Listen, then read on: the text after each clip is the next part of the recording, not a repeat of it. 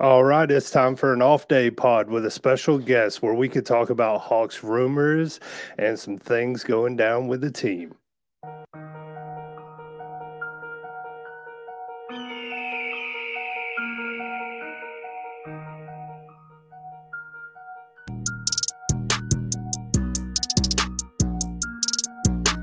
Welcome to the Sports Ethos Atlanta Hawks podcast. I am your host, Tim Ogles, and as always, I'm joined by my co host, Mikey Kabrinsky, where we talk everything Hawks. Let's go.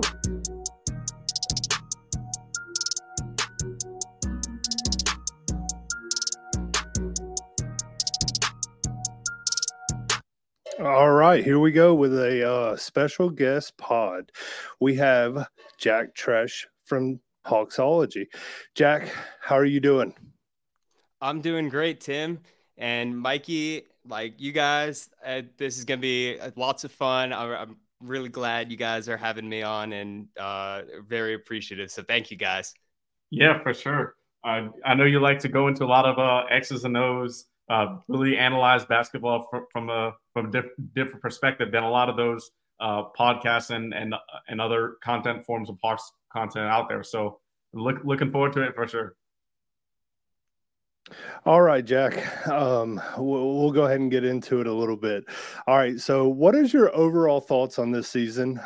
We know that you look at the X's and O's, and you do a very, very well job of breaking down film. So, what have you seen so far this season that's giving you some optimism and also some a little bit of worry? Well, we'll start off on a positive note. I like that. Is just the implementation of Quinn Snyder's system fully. Um, the amount of different ways that they're able to get trained to the pick and roll. Obviously, when Jalen got hurt, that whole thing got messed up because they didn't have that kind of short roll guy. Sadiq, that's not his game at all. But just the way that they create opportunities for Trey and DeJounte to initiate the offense from flare screens, which we've never seen that before with Lloyd or Nate. Different kind of dribble entries, lots of pistol action, and just kind of the reimmersion of the Spain pick and roll. And yeah, that's a lot of like very technical terms, but it's stuff that you just never saw with Nate or Lloyd Pierce. Yeah, this season for sure. The offense has been fun to watch for the majority of the season for sure.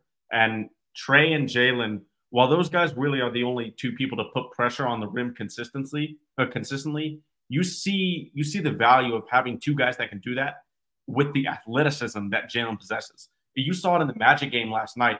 Anytime that Jalen got the ball in the short roll, whether it was from the pocket or just at the nail from a simple pass, you saw him, dunking on Goga Bitadze or dumping it off to Clint Capella for, he had at least six easy points there in the first half from Jalen making the right decision on that role. So kind of implementing a lot of those different things has been huge for the Hawks on offense. Yeah, I think offensively, like I think the Hawks have things that could definitely work. But one thing that I want to see is the starting unit get more minutes with Onyeka Okongwu. I think a lot of Hawks fans definitely, I'm seeing on the timeline are talking about Clint Capella being in the lane a lot when guys like Jalen Johnson, DeJounte Murray, Sadiq Bey, and Trey Young are trying to get to the rim. Jack, can you tell me what kind of implication that has to the offense where, it's hurting the Hawks having Clinton compared to like a guy like Onyeka? Yeah, it's just the speed that Onyeka has, and how willing he is to space the floor.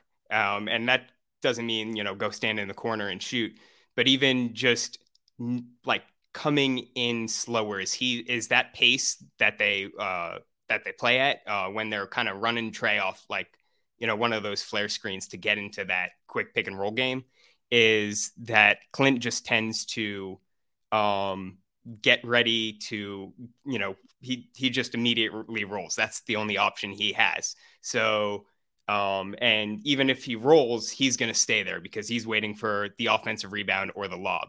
And Yeah.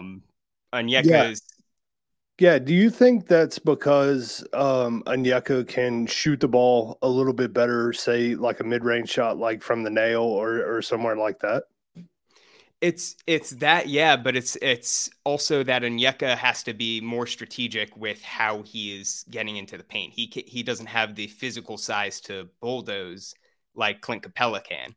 Um, and believe it or not, that actually gets Onyeka better shot looks when he's getting the ball fed as Trey or Jalen are driving. Where a lot of times Clint, though he'll bulldoze his way in, his defender is still in front of him. That's why you see a lot of those like kind of little hook shots and awkward layups.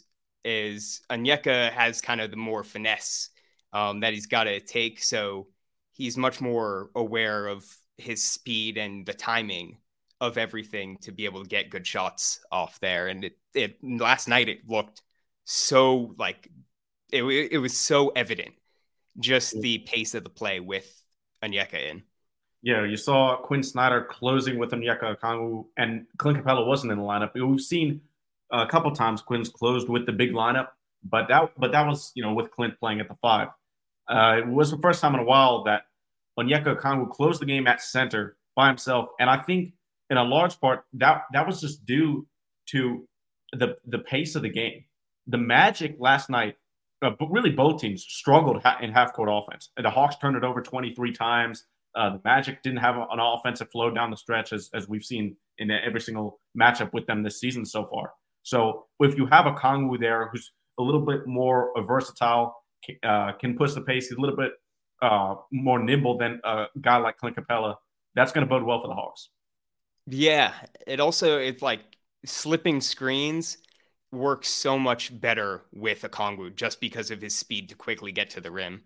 Um, a lot of the second half was just running like the kind of staggered the 77s and either Jalen slipping or fading or Onyeka staying there or slipping, and that's where they found the most success with Onyeka slipping because he would kind of just go right by Pitadze, who would kind of be in that deadly in between of a Trey pick and roll.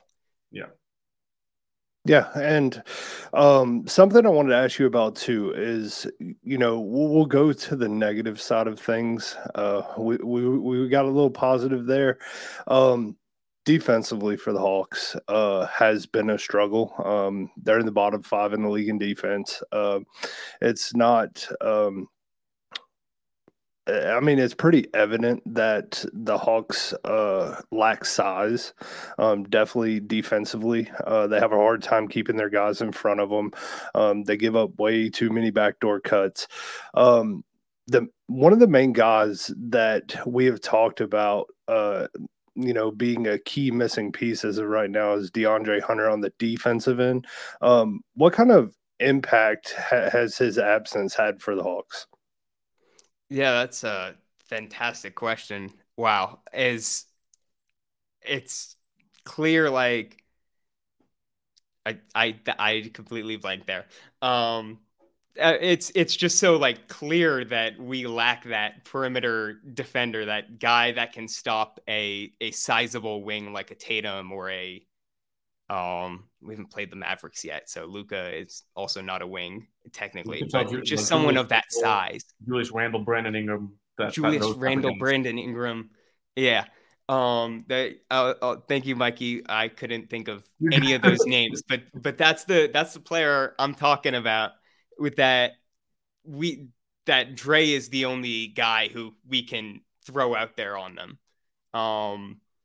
and yeah, is he like obviously Jalen too, but we need someone that, or the Hawks need someone that is both like, we can't just have one guy out there that's able to do that. Yeah. Is because when I say that means, first of all, stopping a guy like Brandon Ingram and Julius Randle, one of those bigger wings out on the perimeter, but then also when they run that on ball screening action with that wing handling the ball is someone to come in from like the weak side and help and play that in between of protecting the rim and stopping the pass to the corner. Yeah, and I think DeAndre Hunter, especially the weak side of help as far as just organization and communication, he's probably the best defender on the team in terms of doing that. Definitely, yeah. Well, But man, we have a guy coming in. Well, we're heading to Miami to place a guy, and Jimmy Butler. Um, I think Jalen Johnson's going to be tasked with guarding Jimmy, and I wonder if like a guy like Sadiq Bey, like I know I have been on a few rampant, attacks on Sadiq Bey defensively, but I will say that it looks like he's improving a little bit.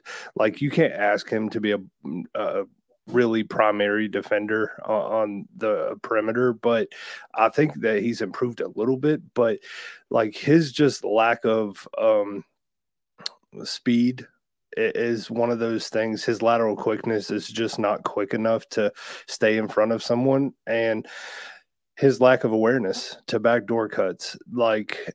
Guys like Caleb Martin, they're gonna have a field day with Sadiq Bey.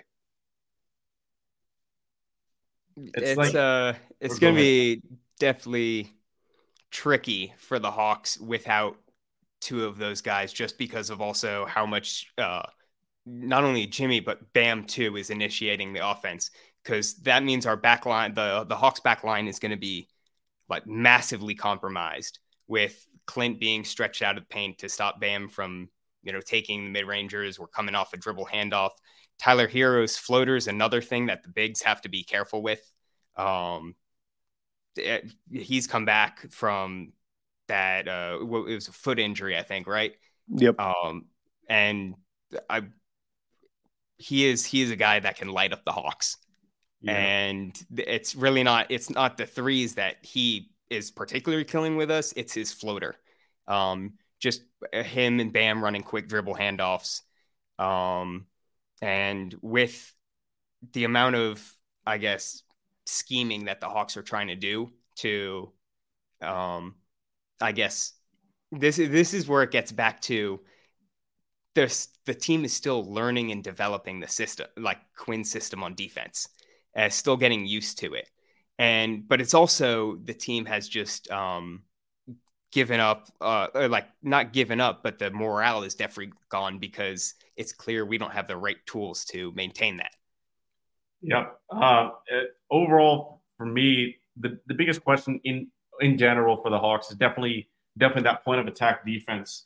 And the Hawks, you might say, Clint Capella, while he's not what he was in 2021, he still could protect the paint okay. Onyeka Okongwu plus defender, Jalen Johnson at the back line plus defender. Why are the Hawks allowing so many point paints?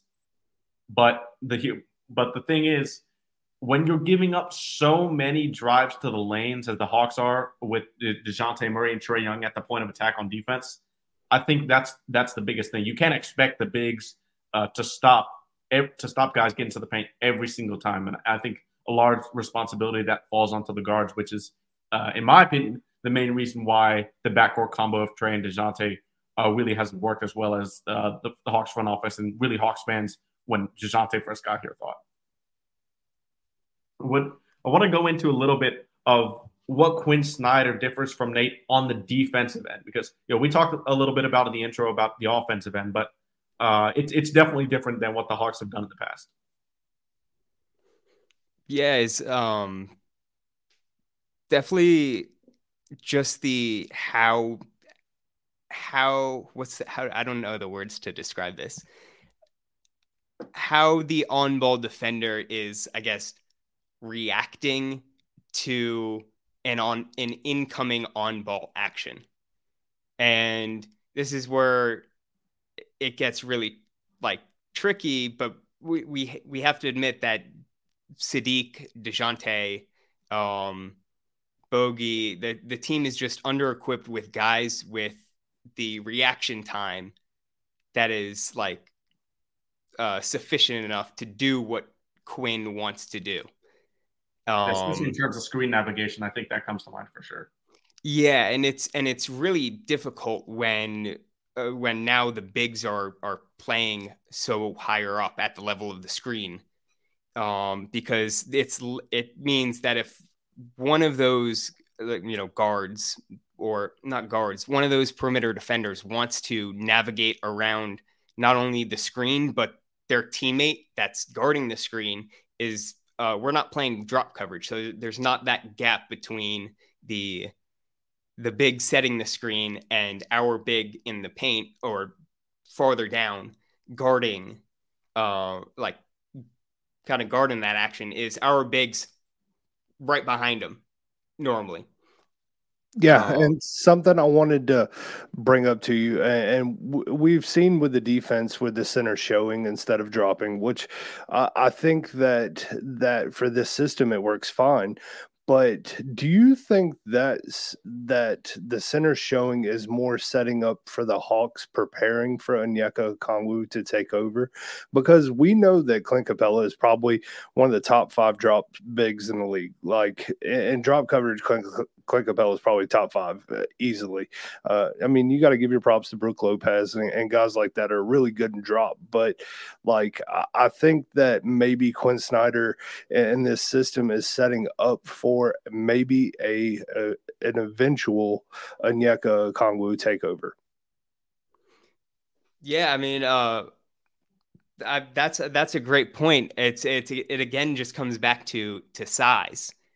Um, is I mean, it's also just a thing of how the modern NBA is back. Nate has like, one criticism that a lot of people had with him was his coaching style, his system was not attuned to the modern NBA, and so Quinn has has those concepts that he's able to implement that are attuned to the modern NBA. Mm-hmm. Drop coverage, especially, you know, we're Hawks people. We know a lot of our success in the Eastern Conference Finals run was attacking drop coverage. Yeah. Teams nowadays, the talent across the league is so it's plentiful. Guys that can attack drop coverage, so it's just not a viable solution all the time anymore. Especially at the guard position. You know, like we saw, for example, the Magic last night. The Hawks definitely could have gotten away with some drop covers there because they don't really have that many elite scorers at that guard position. But when you're going against guys like Damian Lillard, Donovan Mitchell, Tyrese Maxey, Luka Doncic, Shai Gilgeous-Alexander, to name a few, like these guys are going to kill drop coverage because they are elite scoring guards, and that's why, like you said, the talent pool for at the perimeter right now is just at an all-time high. All right, so something I always say in our pods is we don't start rumors, but once they're out there, we like to talk about them. So um, the trade deadline is looming. There has been a few names out there. DeJounte Murray, actually every name besides Trae Young and Jalen Johnson, and the Hawks made that public, is that everyone is available besides those 2 players, which they came out with another report saying Kobe Buffkin is also part of that. But, there is a part of me that thinks that the Hawks are really, really trying hard to get a deal done, and not at the deadline per se, but maybe before. Have you heard anything as of lately, Jack? I've heard a lot, Tim. Um, it, we're kind of expecting a DeJounte trade so imminently, and that's just based on some of the like reports that are come out, but it's also just the morale of the team. Is the morale of the team just uh, we talk about like defensive issues. How do we know how much of that is maybe we don't have the right players for the system? How much of that is just the team is not connected? Because DeJounte, like as like he's liked posts that of trade rumors with him. He knows he is he is probably not going to be a Hawk after the deadline. So yeah, is our goal, I guess, for this deadline is to retool and try to get everyone acclimated and really back to this team oriented thing in time to hopefully make a second part of the season run for the playoffs.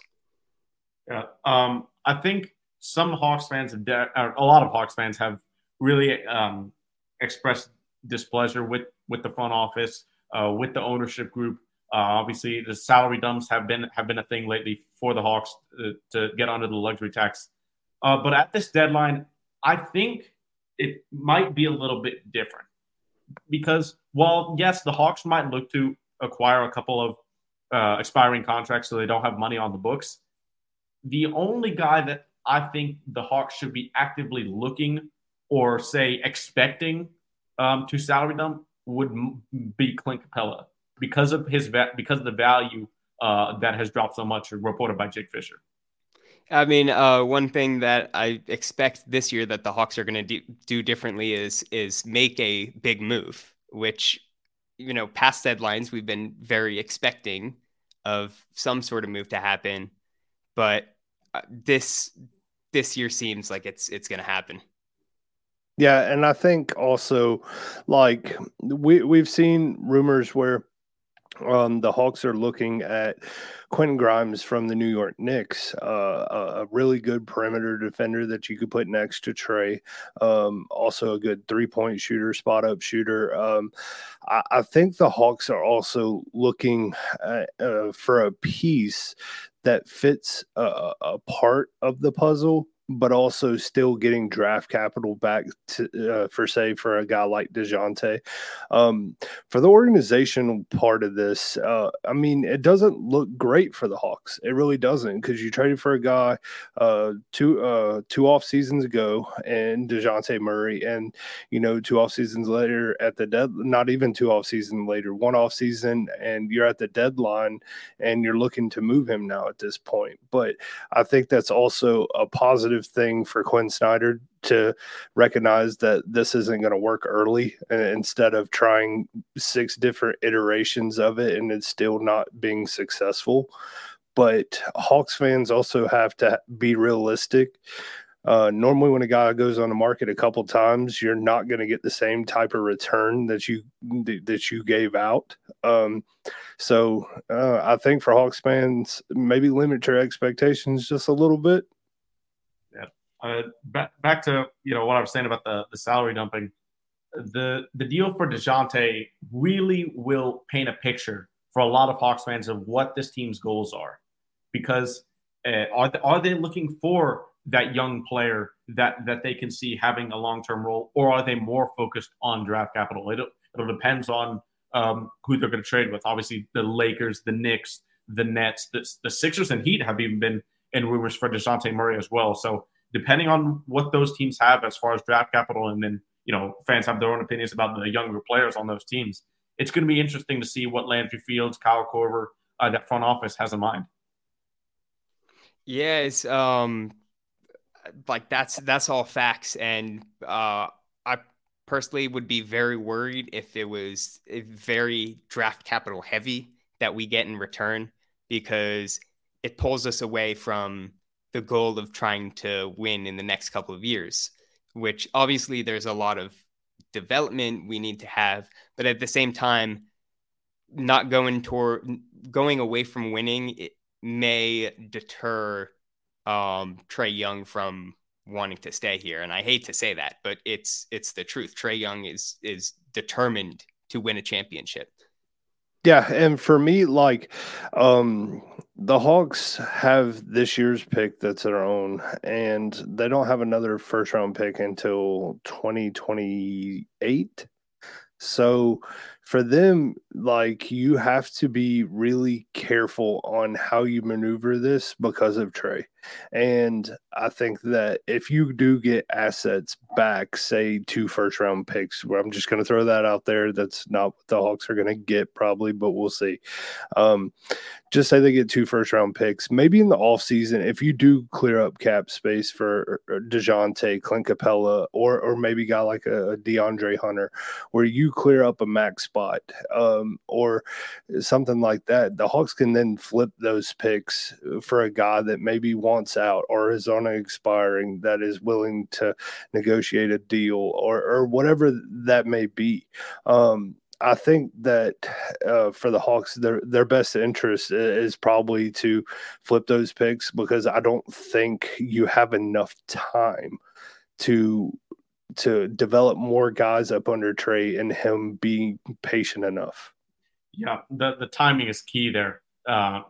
With you saying, the Hawks don't have a lot of their own draft capital, and if they do draft those players, it would take a good probably 2 years, 3 years, and by that time, Trey Young will already be at the end of his contract. So this deadline is going to paint a picture of what the organization's goals are moving forward in the long term, as well as what they are this year. Because as of recently, the Hawks have a chance to make it 3 in a row tomorrow against the Heat. They're at the 10th seed right now in the play-in, so they're still not totally out of trying to make a surprising run of the playoffs, and we've seen them doing once before. So I don't think they'll necessarily get a lot of players to help them this year, but they'll still want to compete and try to make the play-in at least for sure. That's and the point you guys have both brought up about timing is so key because even if the goal is not to make that run like you were saying, Mikey, you're still gonna want to get a head start and be proactive onto at this deadline, you make some moves and you retool. You want to see you want to get those guys. You don't want to wait till the off season or after even to start, getting those guys accustomed to Quinn Snyder's system and running things because you already took so much time of just the end of last year and, really this season to get guys accustomed and you see, oh, wait, now we don't have the right tools. You want to bring guys in that are the right tools for this team that are going to help win, help be productive. But you also don't want to, even depending on how limited the types of players you need are, you don't want to wait till you get the perfect guys. You got to act fast. Get the right tools. There's plenty of talent in the NBA. And yeah. As you said, players that the Hawks need. And I know you've been big Quinn Snyder guy. So what types of players would you say you have in mind, or Quinn Snyder, or you think Quinn Snyder would have in mind to kind of mesh with what the organization wants to do and with what he wants to do? Yes, the name y'all brought up earlier, Quentin Grimes, he absolutely that type of player is a guy you can rely on to stop the ball, and a guy that is also can function as a moving shooter. That is exactly what you need next to Trey. Not necessarily another ball handler because you have Jalen now to function around that, but also I would think the Hawks need to look towards some bigger defensive-minded wing or a true 7-footer, because there is going to be times where if the goal is to be, starting Onyeka, you're going to need kind of the backup option of, just pure size. And let's not forget about Mohamed Gay, which still the Hawks have not been able to roll out because of injuries, but they think very highly of him, and he's a guy that can come in and that you already have and can kind of be a productive and reliable player for the Quinn Snyder system. All right. So I think that Mo had an injury update today. He's actually moving to becoming a full participant in workouts now instead of being limited. which is really good for the Hawks. And you know, I love to see Mo, you know, work his way back and maybe get a few games in at College Park. And I'd really like to see him play some games with Kobe Buffkin. Kobe Buffkin has looked wonderful in College Park, and I hope to see him soon. Now, something I want to ask you about Bogey. Bogey has been, I don't even know if you want to call it a slump, but it's been quite big as of lately. He's been struggling from the field, and all of it has been since Jalen Johnson has been back. Um, do you have you noticed anything particular that would cause this possibly? One thing you can point towards is just he was playing FIBA this summer. He was like kind of going through a full, training camp and very, it's much more physical. Uh, the European basketball or international basketball is much more physical and kind of grit and grind than NBA basketball. And though he had an amazing start to the season, um, because he was already in that rhythm, but it's just the wear of and tear of that. All right, so I wanted to bring up a little bit of numbers for you. So in December, Bogey was shooting 10 attempts per game at 36%. In November, he was shooting 8 at 39%. Normally, Bogey's around a 40% three-point shooter. I mean, it's well known. Um, in January, he is only averaging 7 attempts at 31%. And something I wanted to know, and for me, like we as you talked about FIBA, and Bogey has knee issues. We all know this. So, do you think the Hawks maybe playing him as much as they did in December is now affecting him in January, because his minutes have went down from 31 to 25, and also that is, you know, kind of something that we seen with DeAndre Hunter right before he went out with knee inflammation. Yeah, that's kind of coinciding with Jalen coming back with the decreased minutes for sure.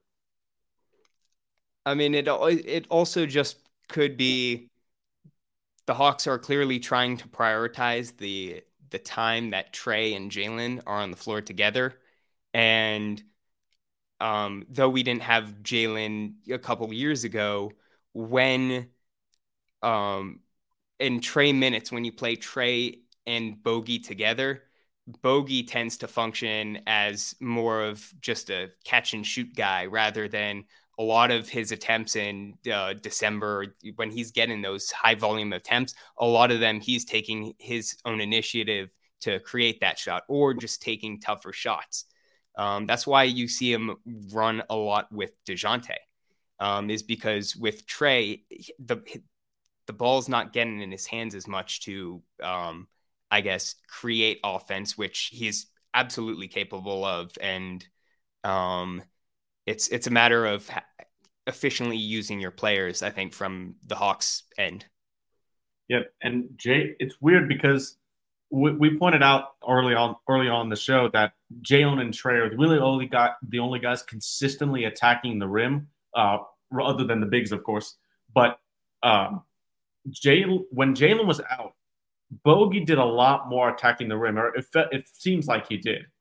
Now, I wonder if that's just caused a little bit of the shooting slump because don't forget, Bogey was shooting almost 50% from three for almost a month. It was at least 2.5 weeks, 3 weeks. He was hitting everything, and he had a string of 20-point games in a row in across December when Jalen was out. But after that stretch, he's just slowed down a little bit from that 3-point line. But I wonder, him expending that energy, similar to with Sadiq's shooting slump, both of them going to the rim much more without Jalen, has done a little bit to decrease their shooting from the outside.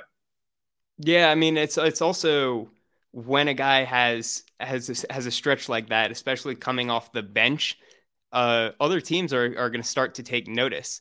They've been running him off the line too. though he's not been getting all the way to the basket, he has had to catch the ball, and the only decision he has to make is drive or jab step, and then he kind of just passes from there. But it's a lot of him attacking the middle. There's his floater-ish game he's been getting to a bit, but it's more of teams also probably running him off the line. Yeah, and something I've seen too, and I wanted to save my point kind of towards the end, and Jack, you touched on it a little bit, is Jalen and Trey matching minutes. If you watch them during the game, they check out at the exact same time. They check back in at the exact same time. And there is a reason behind that. And I think that's Quinn Snyder and his staff saying, we're going to prioritize having Jalen and Trey on the floor at the same time so that they can mesh and make sure that they have down what they want to do to a T. And I think that's, for the Hawks' sake, is a good thing. It's probably not the best thing for winning, but for development and chemistry, I think it's a really good thing. Yeah, and this just then goes back to, I guess, the point of those Trey and Jalen minutes and the times that we've seen Bogey come on the court with them is almost every time that those three are on the court together, Garrison Matthews is also in for just the pure aspect of having another shooter. Because when defenses take away the Trey and Jalen pick and roll or short roll game with that, and then the ball gets to Bogey, almost never is he getting an open shot up. He's quickly forced to pass, and it's Garrison Matthews, the one that's having that open three. And I think kind of maybe Quinn has realized that having Bogey out there with them is not an effective use of his minutes, because you're not going to prioritize Bogey running the offense over Trey and Jalen together. So it's kind of, he's just standing there ready to do what he needs, but it's not shot attempts that he's getting. Yeah, and you mentioned Garrison Matthews playing a little bit more now in the rotation. And we talked about this a little bit after last night's game, but I wanted to ask you, Jack, because Trent Forrest had been in the rotation for a good 2 weeks at coming in with Bogey at the same time, playing about maybe 13 to 15 minutes a night.